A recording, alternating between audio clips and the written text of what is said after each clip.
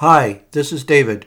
Welcome to episode 38 of Upward Journey Bible Study, where we study the Bible and theology. This episode focuses on learning some of the content and message of the Gospel of John, chapter 16, in which Jesus promises another helper to help his disciples when Jesus leaves them. Unless otherwise noted, all scripture quotations for this episode are taken from the World English Bible Orthodox Version because the World English Bible is in the public domain. To get the most of this podcast, it would be good for you to take about 5 minutes to read John chapter 16. Let's get started. In John 16, Jesus has just hours to live. He knows Judas was in the process of betraying him. His other 11 apostles, which were also disciples, had no idea what was about to happen. Jesus is talking to his disciples and is trying to prepare them for what is about to happen. He had previously told them 3 times he was going to be crucified and God would raise him from the dead on the 3rd day. They did not understand him. Now he is telling them repeatedly that he is going to go away and will send them another helper. This is where we are at in the narrative in the Gospel of John. Jesus is telling his disciples these things so that they will not stumble or fall into sin. Jesus' disciples knew and believed that Jesus was the Messiah, but they were not expecting him to die and leave them behind. They were about to experience Jesus' death on the cross. He did not want them to give up at this time of testing. Jesus is also preparing his disciples for his death, resurrection, and ascension into heaven. Jesus knew that his followers were going to be persecuted by the Jews and by others because of their faith in God. Jesus was warning them that the life of being a disciple of Jesus would not be easy. He has already told them that those who persecuted and rejected Jesus would also reject them, and they would experience the same treatment in the future from others that would oppose Jesus through their teaching. Jesus told his disciples that the time would come when other Jews would kick them out of the synagogues. Jesus warned them that those that would try to kill them would think that they were serving God by trying to kill them. This reminds us of Saul of Tarsus before he became a believer in Jesus. Later, Saul would go by the name of Paul. Paul at first thought he was serving God by persecuting believers in Jesus Christ. Jesus then says that despite him telling his disciples that he was going, that they never asked him where he was going. But because he had told them he was going away, sorrow had filled their heart. John chapter 16, verse 6. I find Jesus' statement somewhat puzzling. In John chapter 13, verse 36, after Jesus told his disciples he was going, Peter says to Jesus, quote, "Lord, where are you going?" End quote. Jesus never directly answered Peter. And Thomas said to Jesus in John 14, verse 5, quote, "Lord, we don't know where you are going. How can we know the way?" End quote. So it appears that Peter did ask Jesus where he was going and never pursued an answer when Jesus did not answer him directly. And perhaps Jesus is saying, hey, you're not asking me now. You may have asked me earlier, but you're not asking me now. Where are you going? So that might be what is being going on here. After Jesus told his disciples that sorrow has filled their heart, Jesus told them an advantage of him going away. The advantage of Jesus going away was that the other helper, or the counselor, would come, and that the other helper would not come unless Jesus went away. By referring to this other helper, Jesus was referring to the gift of the Holy Spirit that would be sent after he died on the cross and God raised him from the dead and Jesus had ascended unto heaven. Jesus tells his disciples of the convicting work of the Holy Spirit. The Holy Spirit will convict the world of 3 things. 1, he will convict the world about sin. 2, he will convict the world about righteousness. And he will convict the world about judgment. What is conviction? Conviction refers to reproving someone or it refers to exposing some kind of sin. It is often done in a way to correct someone so that they will get back on the right path. So what is conviction? The Greek word for conviction here is elegko. To convict means to show someone that they have done something wrong, or to expose some sin, or to bring to light some truth. It can refer to reproving or correcting someone. 1 Timothy chapter 5, verse 20, for example. It can mean to condemn or rebuke. It can mean to correct or punish someone. It can be in the sense of a reprimand, or simply like a father disciplining his child to correct the child's behavior. The term is used of John the Baptist reproving Herod in Luke chapter 3, verse 19. In John chapter 3, verse 20, this word is used of God's truth exposing sin. So we see here that the word reprove is to expose or to rebuke or to discipline by pointing out something that needs to be corrected. In 1 Corinthians chapter 14, verses 24 to 25, we see that reproving reveals the secrets of the heart. In Ephesians chapter 5, verse 11, this word is used of reproving sin. In Ephesians chapter 5, verse 13, that which is reproved is revealed by the light.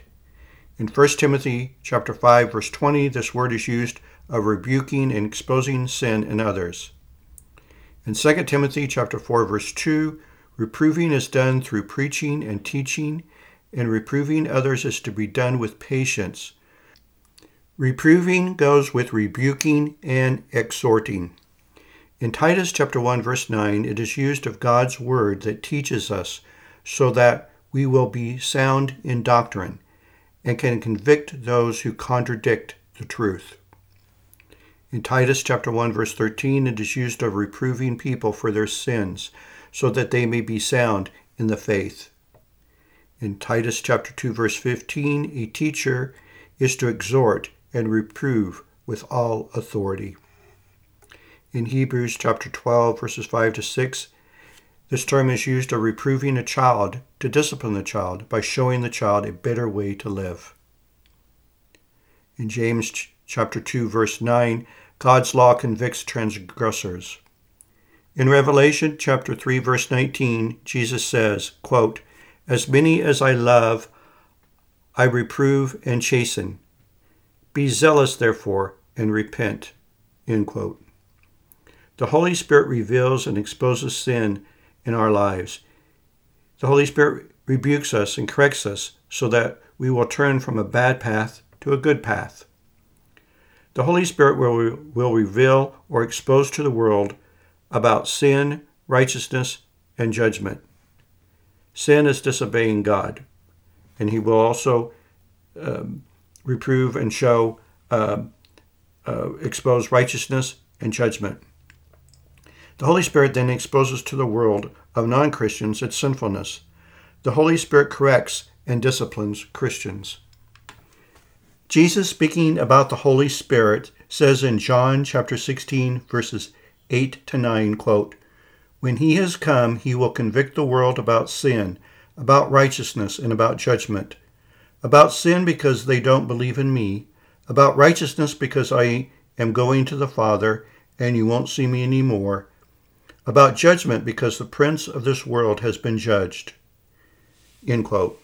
In John's writings, righteousness is something one does, and it is the opposite of sinning.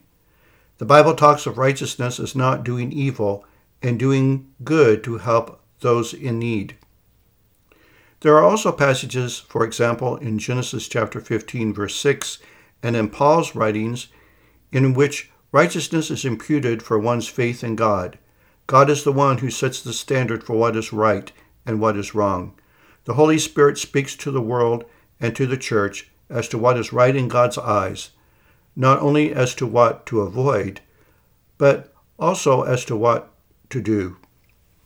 In Ezekiel chapter 18, Ezekiel contrasts the righteous and the sinner. The righteous does not commit sins. For example, the righteous do not worship idols. They do not commit adultery or oppress the poor.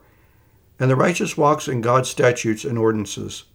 Further, the righteous does positive acts to help others, such as giving food to the hungry and clothes to the naked. See Ezekiel chapter 18, verses 5 to 9.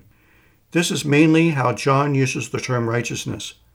However, we should not overlook the righteousness by faith talked about in Genesis chapter 15, verse 6 by Moses, and in the book of Romans by Paul. The Holy Spirit exposes righteousness to those with a humble and seeking heart who are trying to serve God. God's word tells us what is right and wrong. The Holy Spirit helps us see if we are sinning, such as when we are unkind, or he may prompt us to help those in need. The Holy Spirit does this in the place of Jesus, who is going to the Father, and the disciples will see him no more. They will see Jesus no more. The Holy Spirit also exposes judgment. The specific judgment is that the prince of this world has been judged. This specifically is referring to the devil, who has been judged by Jesus' holy life without sin, his complete obedience to God the Father, his death and resurrection. Jesus then gives some more roles of the Holy Spirit. First, the Holy Spirit will be a truth guide. He will guide Jesus' disciples into truth. The Holy Spirit will be a prophet of the future. He will tell about things to come. And 3, the Holy Spirit will be a glorifier of Jesus Christ. Jesus says the Holy Spirit will guide them into all truth. He won't speak from himself, but he will speak what he hears from God and from Jesus. As a prophet, the Holy Spirit will declare to Jesus' disciples the things that are coming. Thirdly, the Holy Spirit will glorify Christ. He will get his message from Jesus. John chapter 16, verses 12 to 15. Jesus then repeats that in a little while his disciples will not see him, and then after a little while after that they will see him again. Next, the disciples were pondering among themselves what Jesus meant when he said that for a little while they would not see him, and then a little after that they would see him again. They were wondering what he was saying. Jesus knew they were wondering, and so Jesus told them more. He told his disciples that they will weep and lament while the world rejoices. They will be sorrowful, but their sorrow will be turned into joy. Jesus used the illustration of the pain and labor of childbirth that a woman goes through in giving birth to a child. After the baby is born, she forgets the hardship she went through because of the joy of her newborn baby. Jesus tells his disciples they will have sorrow, but Jesus will see them again, and their heart will rejoice, and no one will be able to take their joy away. John chapters 13 to 17 is a part of one teaching session Jesus had with his disciples hours before his death. Jesus keeps repeating himself on some topics, so they must be important. First, Jesus repeatedly talks about his relationship with God the Father, and that Jesus did not come to do his own will, but the will of God the Father who sent him. God the Father works in Jesus, and he who has seen Jesus has seen the Father. In John chapter 14, verses 9 to 12, Jesus says, quote, "He who has seen me has seen the Father. How do you say, 'Show us the Father'? Don't you believe that I am in the Father and the Father in me? The words that I tell you I speak not from myself, but the Father who lives in me does his works. Believe me that I am in the Father and the Father in me, or else believe me for the very work's sake. Most certainly I tell you, he who believes in me, the works that I do, he will do also, and he will do greater works than these, because I am going to my Father." End quote. In John chapter 14, verse 20, Jesus says, quote, "In that day you will know that I am in my Father, and you in me, and I in you." End quote. Jesus says in John chapter 14, verse 28, quote, "You have heard how I told you. I go away, and I come to you. If you loved me, you would have rejoiced, because I said, I am going to my Father, for the Father is greater than I." End quote. In John chapter 15, verse 15, Jesus says, quote, Everything I heard from my Father I have made known to you." End quote. Now, in John chapter 16, verse 27, Jesus says, quote, "The Father himself loves you because you have loved me and have believed that I came from God." End quote. Connected to Jesus' relationship with the Father stated above, Jesus commands his disciples 3 times to ask whatever they will in Jesus' name, and it will be done for them. Jesus says in John chapter 14, verses 10 to 14, quote, "The words that I tell you I speak not from myself, but the Father who lives in me does his works. Believe me that I am in the Father and the Father in me, or else believe me for the very works' sake. Most certainly I tell you, he who believes in me, the works that I do, he will do also, and he will do greater works than these, because I am going to my Father. Whatever you will ask in my name, I will do it, that the Father may be glorified in the Son. If you ask anything in my name, I will do it." End quote. Here it seems that Jesus is telling us to ask things in his name so that God the Father may be glorified in Jesus Christ, God's Son. To me, this indicates that Jesus' disciples should be praying that God the Father will be glorified in Jesus Christ through the works of the church. In John chapter 15, Jesus calls his disciples to bear fruit by abiding in Christ. Jesus says in John chapter 15, verses 7 through 11, quote, "If you remain in me and my words remain in you, you will ask whatever you desire, and it will be done for you. In this my Father is glorified, that you bear much fruit, and so you will be my disciples. Even as the Father has loved me, I also have loved you. Remain in my love. If you keep my commandments, you will remain in my love, even as I have kept my Father's commandments and remain in his love. I have spoken these things to you, that my joy may remain in you, and that your joy may be made full." End quote. Abiding in Christ involves keeping Christ's commands and abiding in Christ's love. It is in this context of abiding in Christ that the disciple will ask whatever they desire, and it will be done for them. Here I suggest that prayer should be one of asking for God's help to keep Christ's commands and to abide in Christ's love, and to bear much fruit for the glory of God the Father.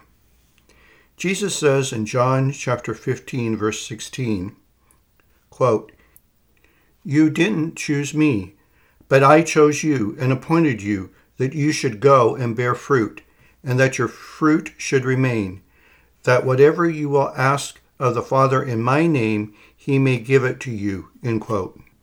Now in John chapter 16, verses 23 to 28, Jesus again talks of his relationship with God the Father, and for his disciples to ask what they will, and it will be done for them.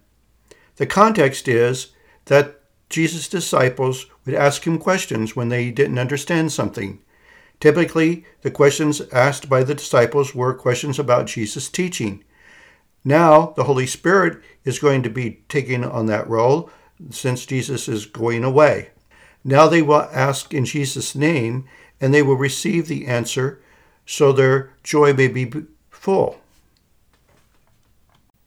The Father wants to answer the prayers of Jesus' disciples because they love Jesus and they believe that Jesus came from God the Father.